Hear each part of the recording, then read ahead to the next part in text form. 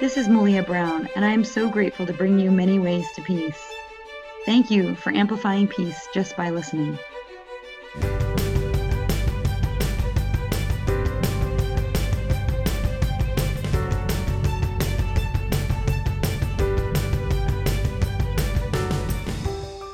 This is Malia Brown, and I'm talking with Charles W. Thomas Jr., lay minister of the Forgiveness Ministry at the Detroit Unity Temple, an institute for higher learning. Thank you, Charles, for being here with me today. Thank you, Malia, for inviting me and this work that you do that I'm excited about and really excited to be one of the people you saw fit to interview. That is such an honor. So thank you. Yeah, thank you very much. Well, I know that you're up to great things in the world, and we've had a few conversations in precursor to being here today. So today we're going to give just a little sampling to our listeners of what you're really up to in the world, and then they're going to be looking forward to many more conversations from you and with you, I know, and I'm very excited for what's available for the listener inside of this conversation.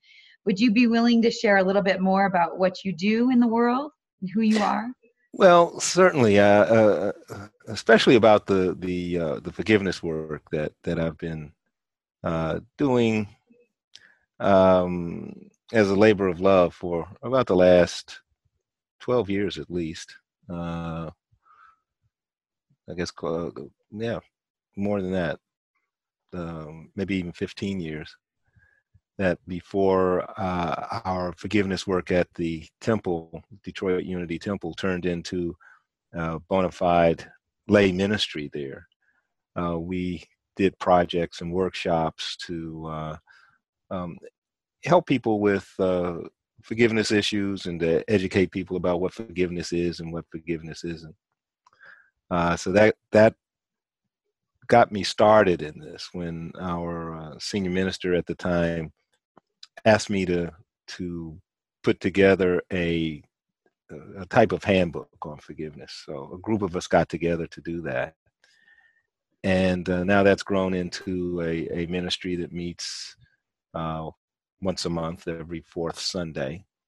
And we have conversations among the members, and when new people come in who have forgiveness issues, and we have prayer and conversation with them to help them with whatever it is that they've come in seeking help with.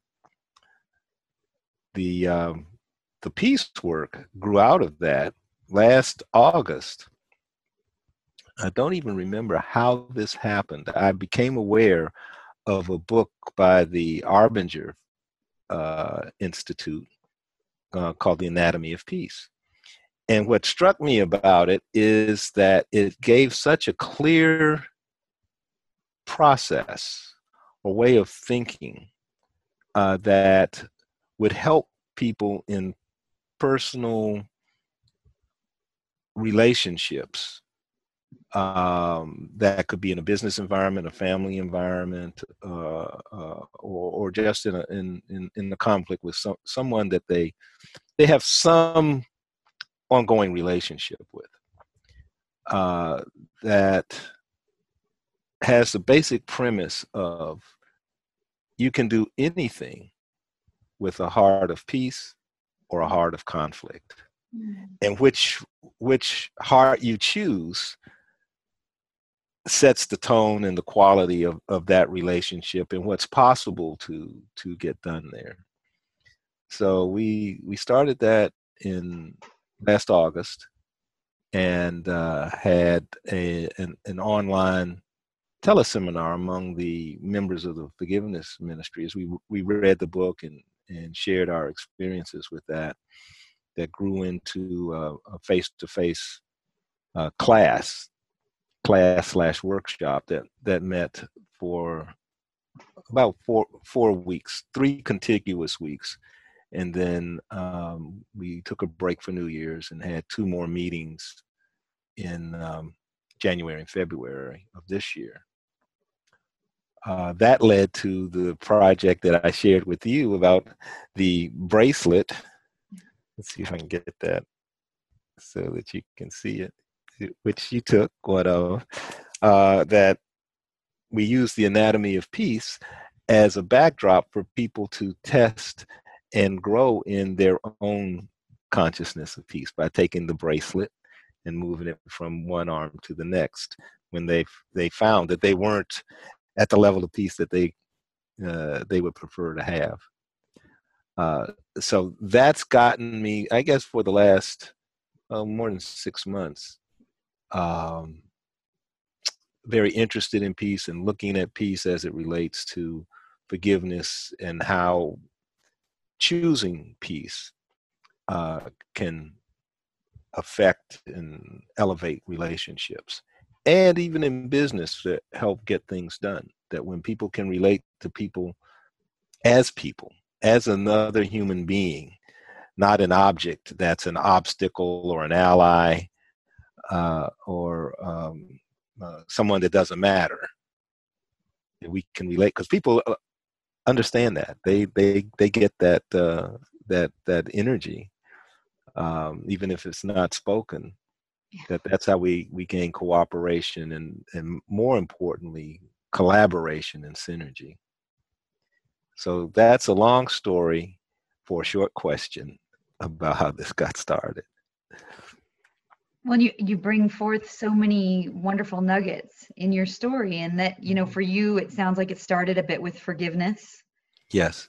Really having to have the forgiveness inside of you so that you could be open to the next conversation, which was peace. Yes. Yeah. There was a person that I lost contact with, I hope temporarily, who came to the ministry over a year ago and wanted to do a peace project. And I told her, that we didn't necessarily have that expertise, but we would be willing to work with her on that. And she had a situation with her health that she's had to retire from doing that work right now. But I'm thinking of her in this moment and envisioning us being able to be more supportive and an organization that she can ally with in the work that she wants to do with peace, which is a little different than what we've been doing, but it still has the same foundation. So yeah. And are you thinking that foundation is really on the basis of a heart of conflict versus a heart of peace, or is the foundation forgiveness? What are you thinking about that foundation? I think it's a little bit of all of that, but yes, the heart of peace, heart of conflict dichotomy. Yeah. The anatomy of peace is subtitled "Resolving the Heart of Conflict." When we talk about that in our work, we say cultivating the heart of peace, just to keep the energy of peace foremost. Great. And not so much getting rid of conflict. We're talking about embracing peace.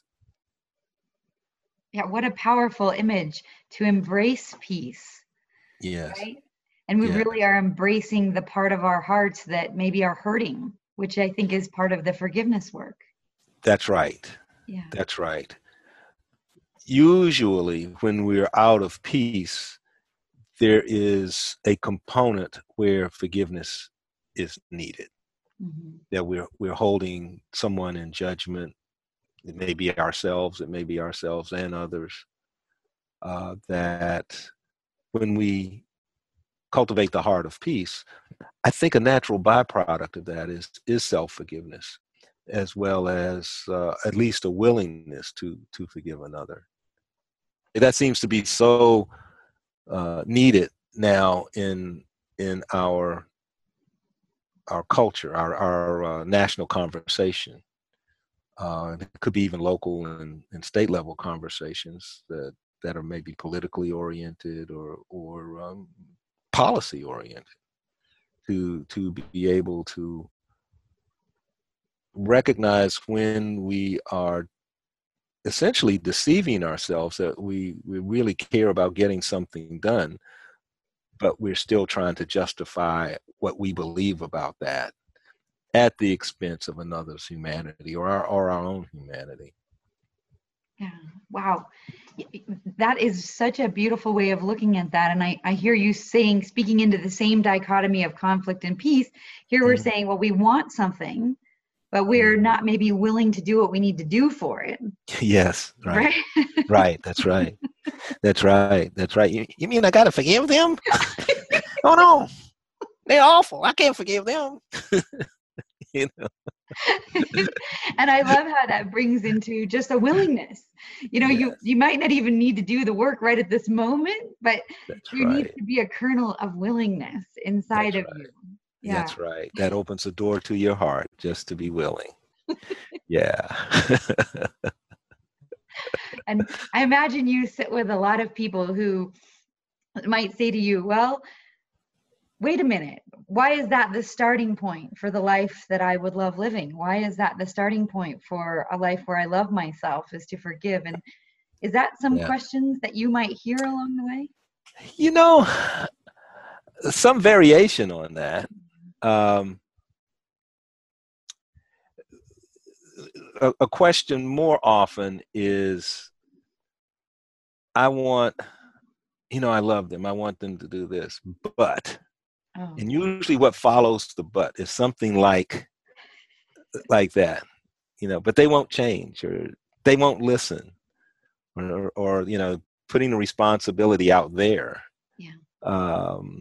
Rather than, and that's not to say that there isn't some responsibility that the other person may need to live into, but that's not our responsibility to get them to be more responsible. The only people we can get to be more responsible is being more responsible in ourselves with our understanding, our belief. That what we believe is so important, because that's our truth. And I've had to think about over the years what people mean when they say, well, this is my truth. And as I was of the belief that there's one truth, an absolute truth. And what I realize is that's true, but the truth that people live into is the truth that they believe is true. So if there is something that is, say, universally true, we'd say God's truth, or the truth of natural law, however you might, universal truth, that if there is such an absolute, then what we're about is to bring ourselves into harmony with that. And there are paradigms that we've become conditioned to that can make us blind to that. So we have to be willing to be able to put all of our beliefs under the microscope of our higher consciousness to see how does it fit in with a larger truth. So we may never be able to fully contain universal truth while we're in the body. I'm not sure that we can do that. But I do believe that we can always expand our capacity for truth. So when we're holding another person in a state less than we would hold ourselves, and this includes when we hold ourselves in a small state as well. If we aren't willing to let them have the freedom to express themselves that we would want to have, and have respect for their truth, even when we see that there may be a larger truth that works for us, that there's something about dealing with people as fellow human beings, rather than as objects, as inferior or even superior. Yeah. That's where we need to connect. Anything else is self-deception. Yeah. In some ways, if we do look at people as objects, either inferior or superior, actually, we're really starting by objectifying ourselves, aren't we? We are. Yeah. So Yeah. we are the initial object, and we're not That's relating to ourselves as human, like, Yeah. with the qualities of humanity. That's right. That's right. That's right. That's so true. And it was the anatomy of peace that brought me into a greater understanding of that. I really found that a new concept. They're a business consulting company. So most of their work, I won't say most, a lot of their work deals with how to make businesses better, more productive, more efficient, more congenial. And the follow-on book that they have to the Anatomy of Peace is one that does leadership and self-deception. So they talk about many of the failures in leadership is when we deceive ourselves into thinking that by objectifying a person, even if we don't call it that, is what we need to get people to work harder, be more productive, to satisfy what we need, what we want for our bottom line. So that I'm looking at that material as a context that we might be able to bring ideas of forgiveness and peace into the workplace in a practical way.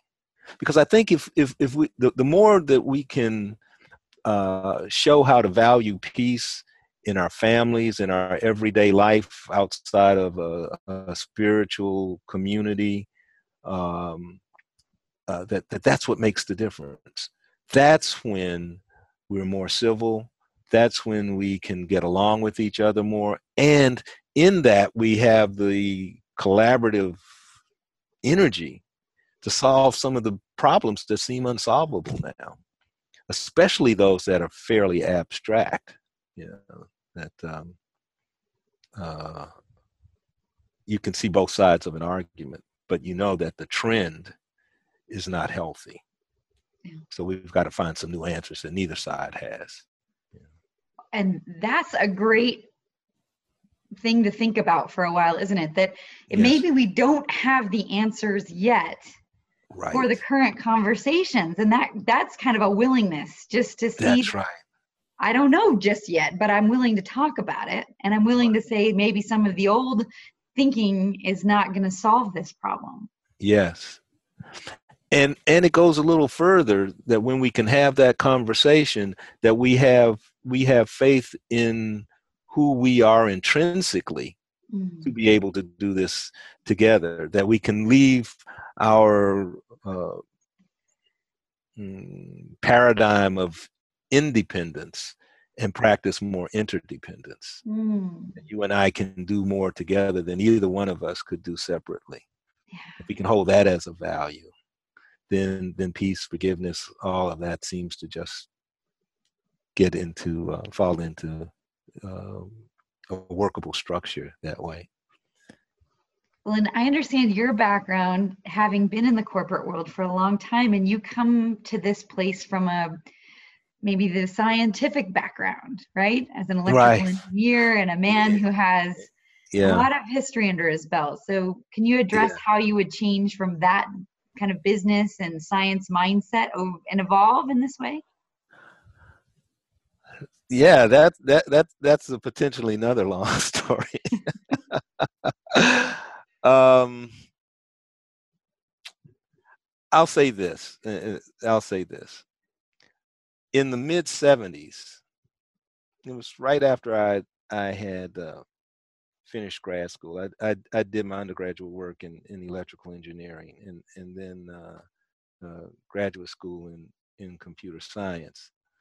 And it was after getting my graduate degree, I went to work for Polaroid in New Bedford, Massachusetts.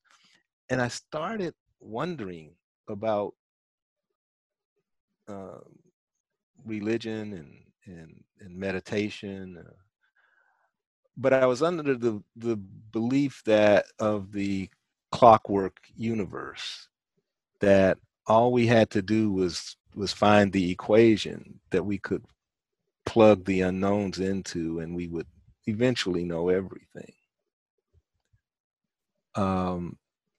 Being Wooldridge, the Wooldridge of the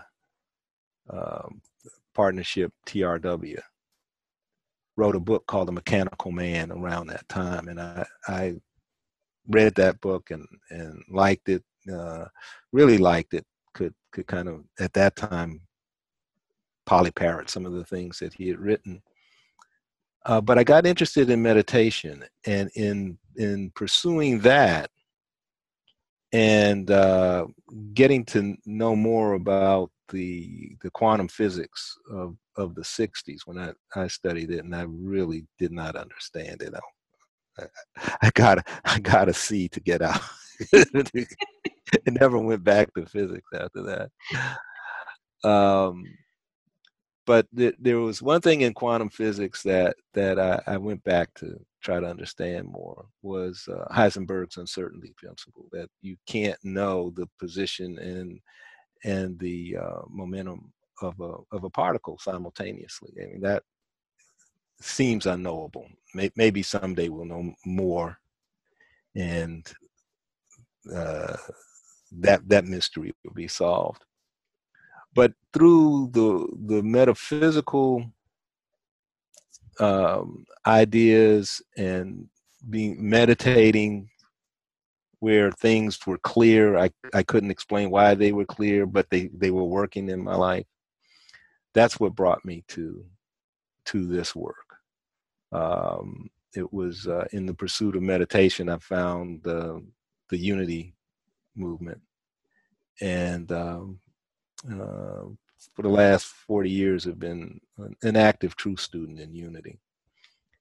And what I find is that the mental, which engineering and science really focus on, and sometimes I think erroneously exclude, and when I say erroneously, that people who say that, it's just the facts, that's all I'm dealing with, don't acknowledge the intuitive hits that they get that would have them go take a particular course of action to bring their logic and scientific method to. So I see the two working together. And as you pointed out earlier, it's really the willingness to find the integration. Now, these days, I would say certainly all of the 21st century so far, much of the science does embrace the softer subjective ideas of mind and spirit. At least the people that I read, there are others that have a very different premise for why things are as they are, and that's fine. I still see them within the context of the truth that I pursue.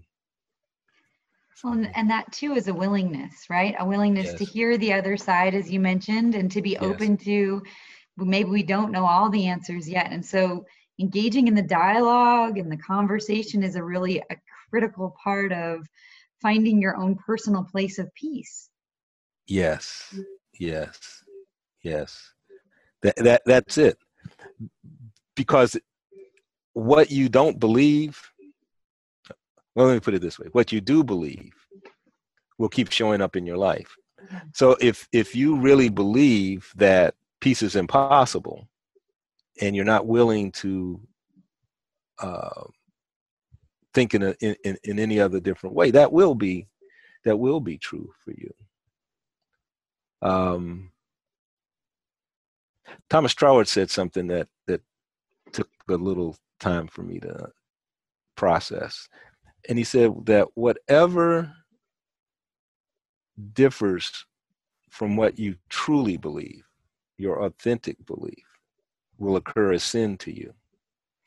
And I realized that there are people who sincerely believe what is truth for me is not true, be sin for them. that doesn't mean that it's a sin for me. And the sin being a sense of failure and missing the mark. That what we can hold is true is possible. And I think that the scripture that says with God all things are possible is that with that we hold as the ultimate truth when we are in um, harmony with that, then whatever we think of, whatever we ask for in that energy, in the name of that, will be done. So for me, it's very important that what I hold in that energy is the most comprehensive, expansive, benevolent, compassionate, loving idea or image that I can hold. That's part of my responsibility for those people who dwell within the influence of my energy field. That who I become is part of my responsibility to humanity. That if I become a robber or a criminal, then I'm failing in my responsibility, because that damages all humanity. But if I become the best that I aspire to be, that also impacts all humanity. So, that, and that's something we can never prove, but it's what we can hold in our belief that makes a difference.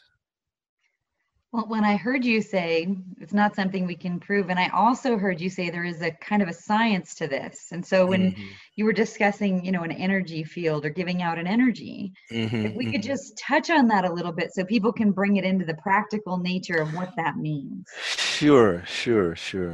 One of the things that I believe, and one of the things that brought me into an interest in electrical engineering was as a young teenager, actually a preteen, I got interested in radio. And one of the first things that I learned in the pursuit of getting an amateur radio license was electromagnetic fields, and that they're invisible, but you can see or perceive their existence. We're doing this, right? You're in Utah, I'm in Michigan. We can see each other. All of that is the activity of invisible fields, and there are other kinds of fields.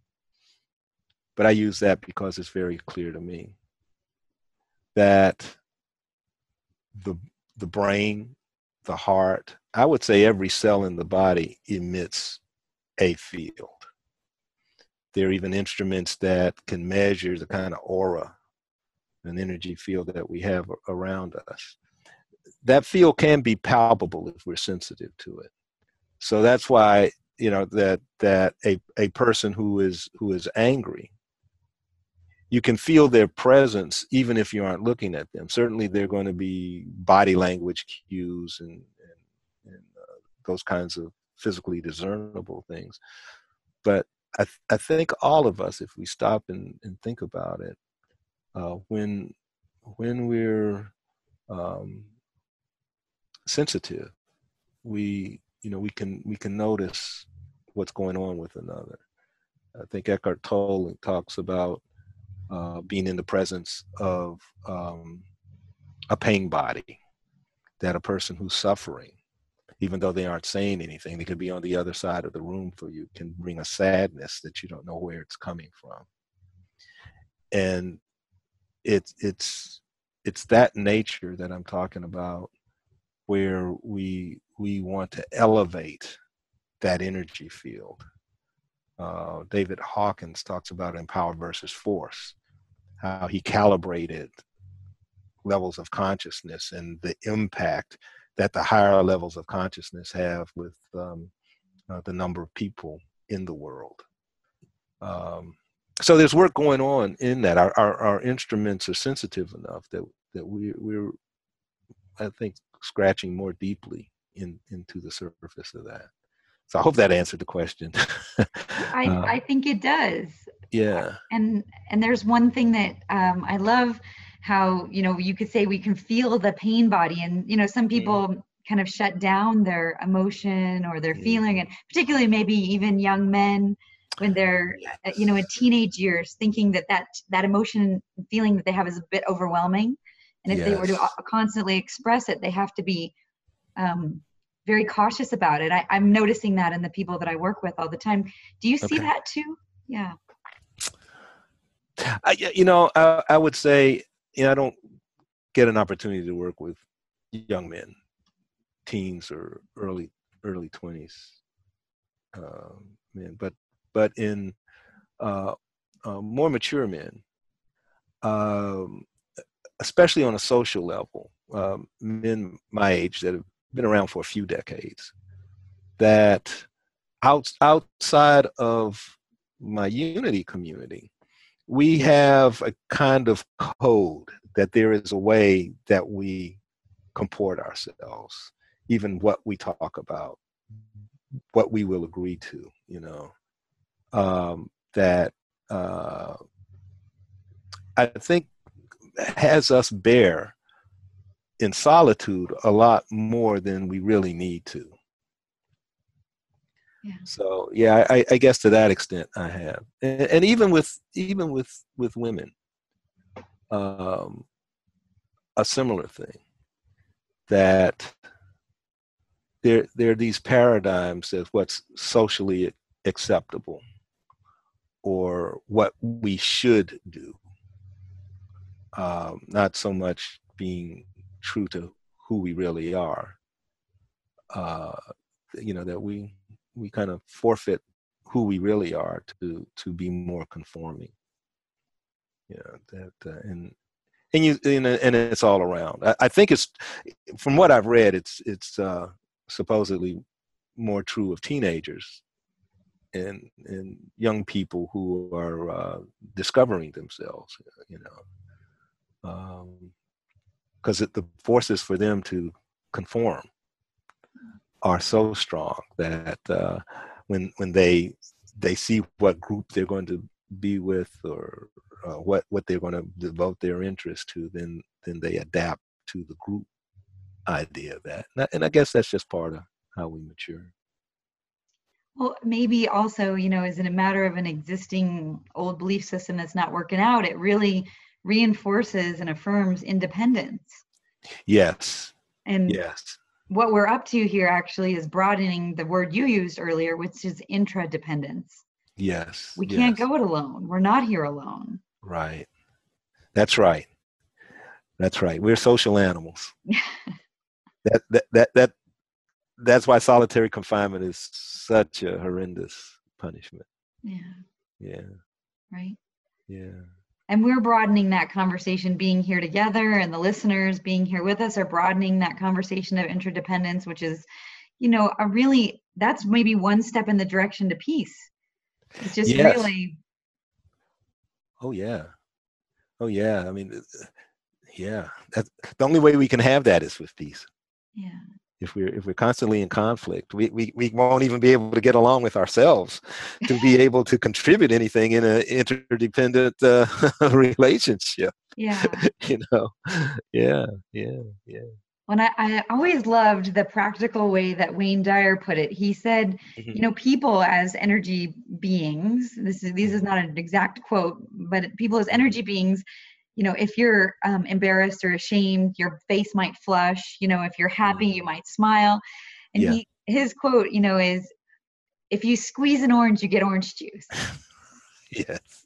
And I feel that about us. If we have forgiveness in our hearts, and if we have peace in our hearts, then when we're squeezed, in the moment when it might feel a little uncomfortable to be us, whether it's with another family member, or in traffic, or at a school function, or even watching a political commentary, if we're squeezed and we have forgiveness and peace inside of us, and it's naturally expressed, coming out of us. Right. I agree. That's the litmus test, the taste test. But the good news is that when we do get squeezed and what comes out is sour milk, we can say that that is now outside of me. I can replace that with something else. Yeah. If I don't just hold on to what got me there in the first place, that made the milk curdle, you know, so yeah. Yeah, we have instant access to the thought that led to the milk curdling, right? That's right. Yeah, That's right. that's That's really right. great. That's right. Yeah. So Yeah. you mentioned meditation as a practice for you that helps you to see a broader truth for you. Are there any Yeah. other practices, maybe on a daily basis, that you put into play that make your life more in line with who you say you are? Yeah, there are a few: journaling, um, um, solitary and group prayer, the life visioning process. In fact, we have a visioning retreat uh, coming up this weekend in Ann Arbor, where we're bringing a group of people together to experience visioning as a type of meditation that's inquiry about asking the universal truth, the God of our being, what's the highest vision of the life that I live. And there's a process around that to look at the intersection of our highest good and the highest good of what we're creating or our organization, where they intersect. What's the vision of that working at the highest level? So I do a visioning call once a month, every fourth Sunday. We've been doing that for about the last 8 or 9 years. So that's one of the things that I believe in. So the visioning, the prayer that supports visioning, meditation, conversations like we're having, not necessarily recorded, uh, and study. Yeah, daily study. And what type of study? Um, well, about relationships with spirit, with God, um, the nature of love, manifestation, um, I guess anything that seems to bring some relief to the human condition.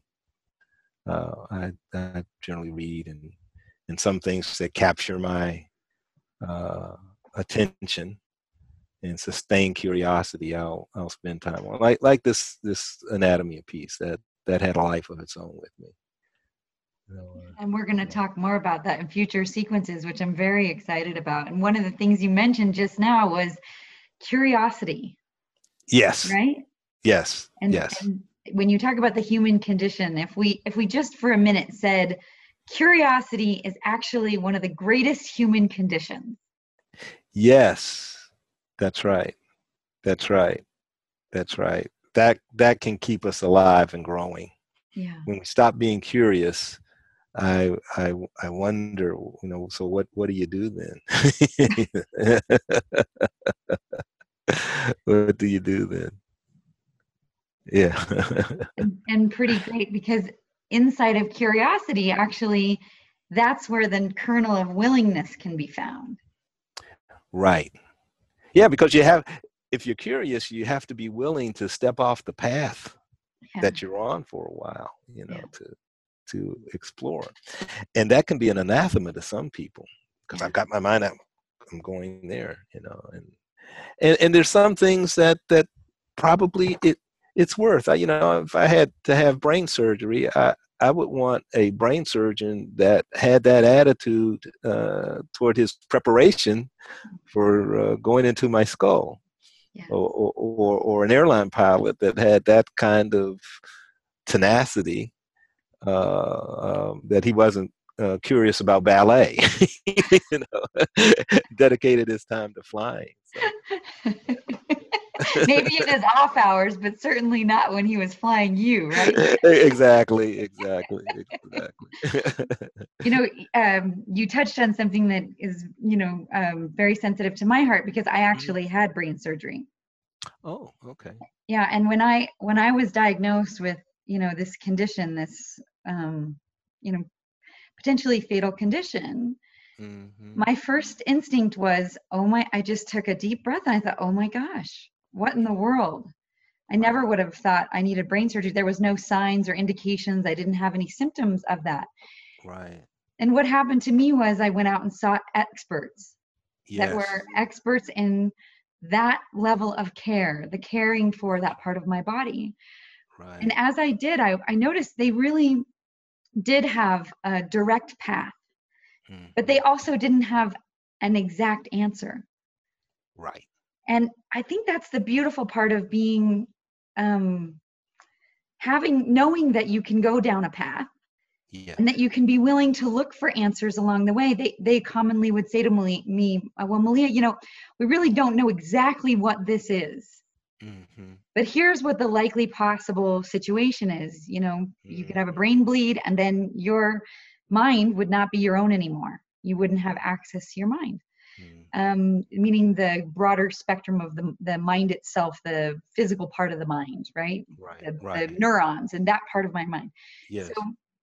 when 5 years later, when I went to have the brain surgery, there was just one more question that I needed to ask my brain surgeon, and it was this: I want to know from you that I'm going to be the same or better coming out the other side. Yes. And I never knew for 5 years that really that was the one thing in my way was his belief. Ah, yes. Yeah, Oh, how important is that? yeah, It's not so much what he knew or his skill, yeah, but what did he really believe? That's that authentic belief. yes, What I authentically believe is what will transpire yeah, in my life. yeah. Yeah, And he yeah. was really able, his conviction and his Hmm. belief of, yes, you will be this way or better. I Yes. actually could borrow that. Yeah. Yeah. I like that. And I like comparing, the story that Mary Morrissey talks about in her kidney situation. She talks about borrowing the belief at a different level in that, but nonetheless, having borrowed that belief, the result is what was desired. And I can see that direct parallel in this situation. That there's a person who narrowed their focus to be a specialist.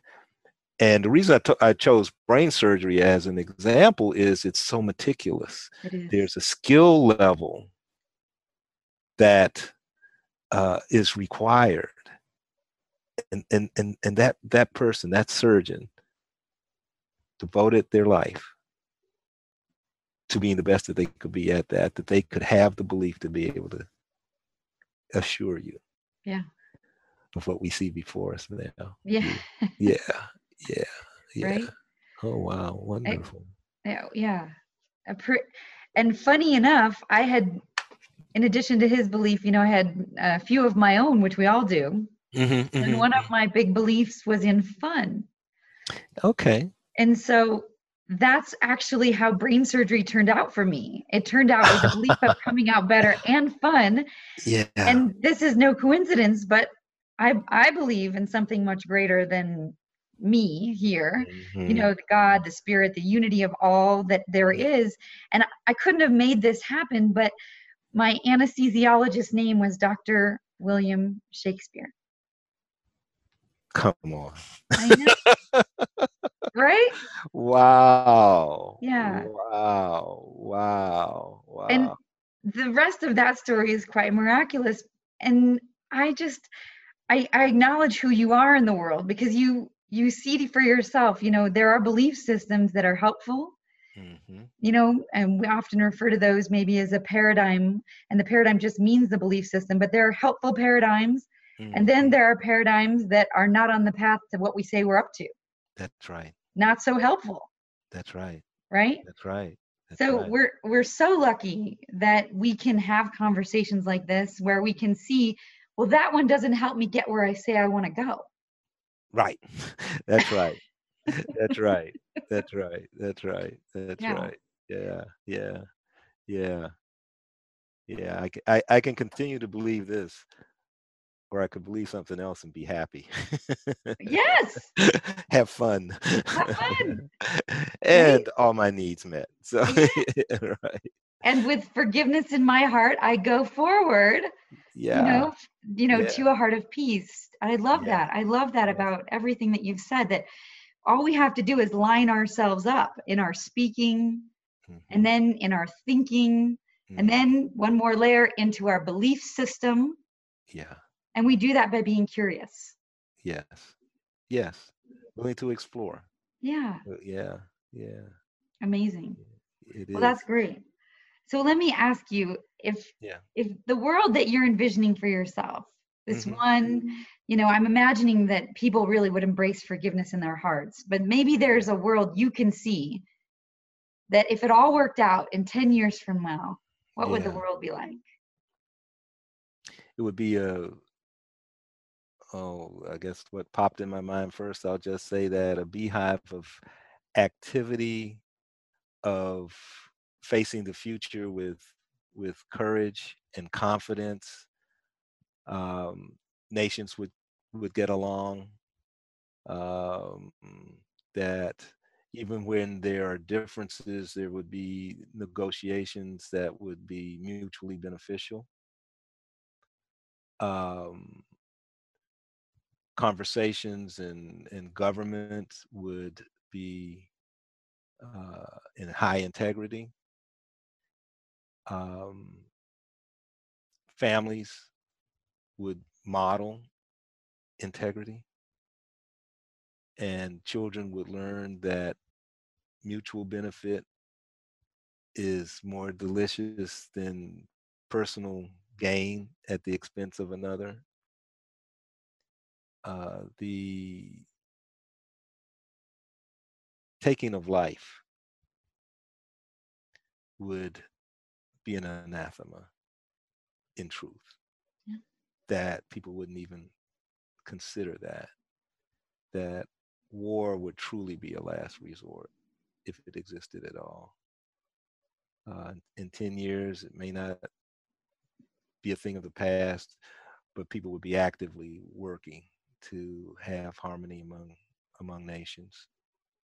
Um, there would be a clear path to food for everyone, um, and the pull on our finite natural resources would be lessened. That we would have um, real faith in renewable energy.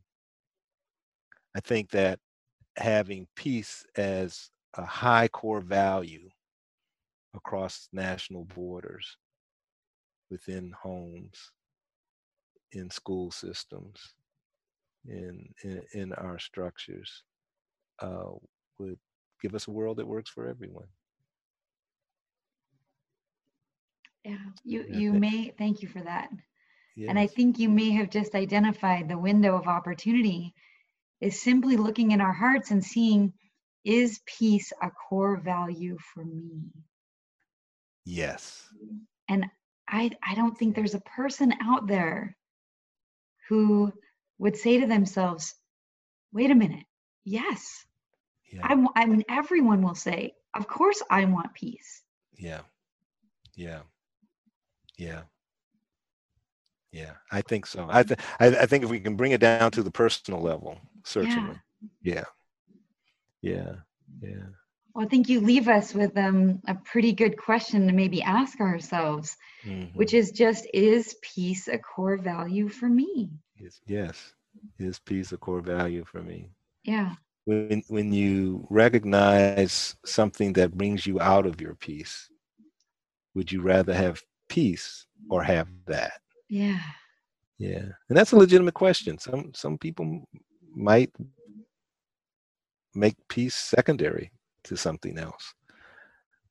but at least asking the question and continuing to ask the question, I think could lead us to having peace. Mm-hmm. Mm. Yeah, yeah. That's such an, that's sitting inside of me right now. And you were talking about the deliciousness.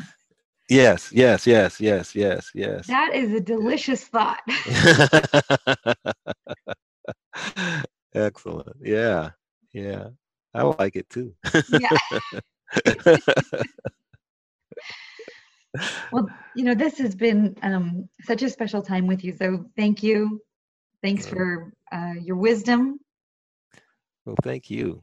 Thank you. And thank you for giving me this opportunity. I love your questions.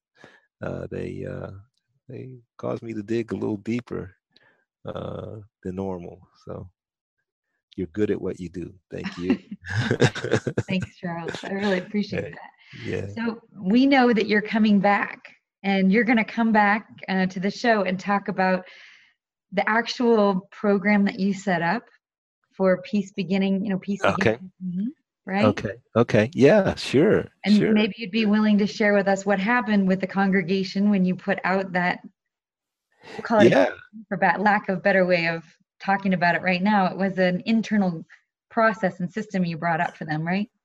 Yeah, yeah, and it wasn't just it was a group of us. There were 4 key people in that. Maybe one day we can get them involved too. But